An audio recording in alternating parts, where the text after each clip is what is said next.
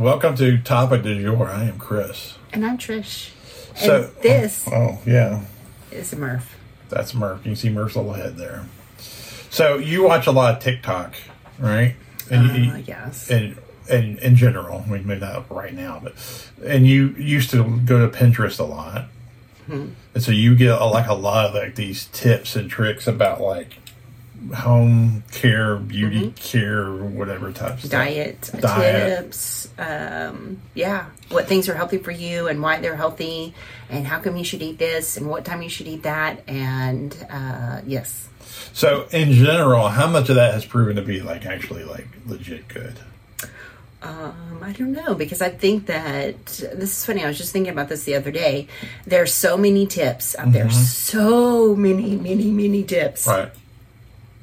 You could spend literally your whole day doing all these different things. And you would be so consumed of like, oh my gosh, did I do this? Did I do this? Did I do this? How would you even have time for work or to enjoy your life or enjoy your children and husband? So it's hard to say, because some of the things that there's not a lot of stick-to-itiveness with it. I know the one thing I have stuck to that I have noticed is eating organic food and drinking more water and less coffee have really changed the way I feel, and has really made my skin better and even lightened my mood and lightened the scale a little bit for me. So, but that's just eating organic.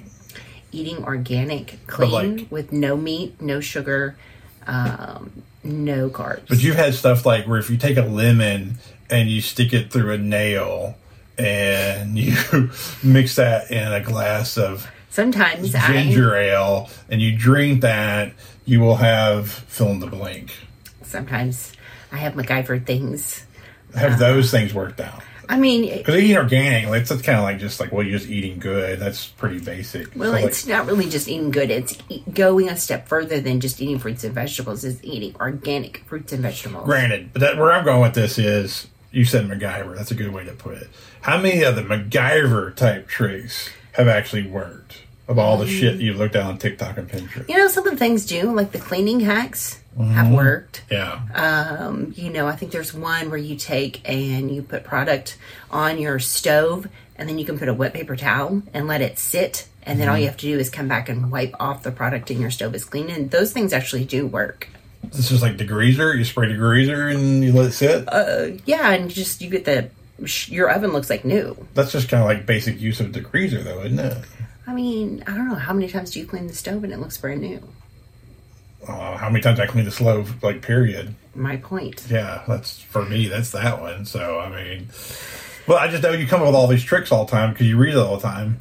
But you probably get results and I just don't know about it. Yeah, you do. I don't, because I don't say, hey, I did this, and this worked. And you'd be like, okay, whatever. I don't tell you because I don't think that you would honestly care. As I talk about organic food, and I hear I drink a Mountain Dew. That's right. I have one Mountain Dew a day, by the way. That's my coffee. So, I do have one Mountain Dew a day. Sure. I do. Yeah. Yes. She's giving me bullshit, but that's actually bullshit. That's one Mountain Dew I'm saying per day. yes. I have no. Yeah. But anyway, back to the MacGyver type stuff. Like, some of it, you have shown me cleaning stuff, and it actually like works. It's pretty cool. So I've also some of the things, like you drink some warm water in the morning with lemon. It's supposed to jumpstart your metabolism. Has that actually done it? I don't know. I did it for like a week, and I couldn't tell anything. It was not life-changing for me enough to do it. I'd rather just say, whatever, make a cup of coffee. One time there was a smoothie you were supposed to take, or I was supposed to take, and I had the recipe, and I followed the recipe, and it had... You didn't like it. It had this ginger. You took the ginger. Ginger's like a rock. Ginger's like a fucking rock, okay? Yes. Call it a root all you want. It's a rock. And you stick it in there, and you blend it, and of course you can hear the blades because it's freaking rock. Yeah. And so you go to drink it, and it tastes like soil. It has the texture of soil, but it tastes like... ginger, which is delicious. It tastes like a Martian's ass or something. I don't even know what it tastes like. It's something, so good. Something off the... Like, ginger ale is okay. I'm talking about, like, The ginger taking the root is ginger delicious. root and just grinding that sumbitch up and drinking, you think it's good. Yes. Oh my! It's unbearable. It's like undigestible, or not digestible. So good for your tummy. I can't get it in there. I mean, you'd have to like somehow get it past the tongue. So I don't think that we can compare things that you like that taste good that I like and I taste good. Well, yeah, we have different taste buds, but like I'm just going to the back of the MacGyver thing. Like that one was like impossible to do for me. You're sure it would be impossible to do something you didn't like, or that Well, that would be on didn't- toleration. I mean, I That can you do could- something I don't like, but that was like off the charts bad. Yeah, well, yeah. For you, it was horrible. For me, it would be like, oh, delicious. So yeah, so I don't know but you like dry things and you like Hot. I like bitter. I like wasabi. I like no sugar. I like black coffee. I like unsweet tea. So I like sweet, happy things. No. Things that are happy. I want to taste all the flavors of like arugula and radish. Yeah, arugula's harsh. Arugula's so harsh. I got a breakfast sandwich at some foo-foo place, and it was like had like normal like regular stuff, and then they put arugula on it. I'm like, okay, whatever.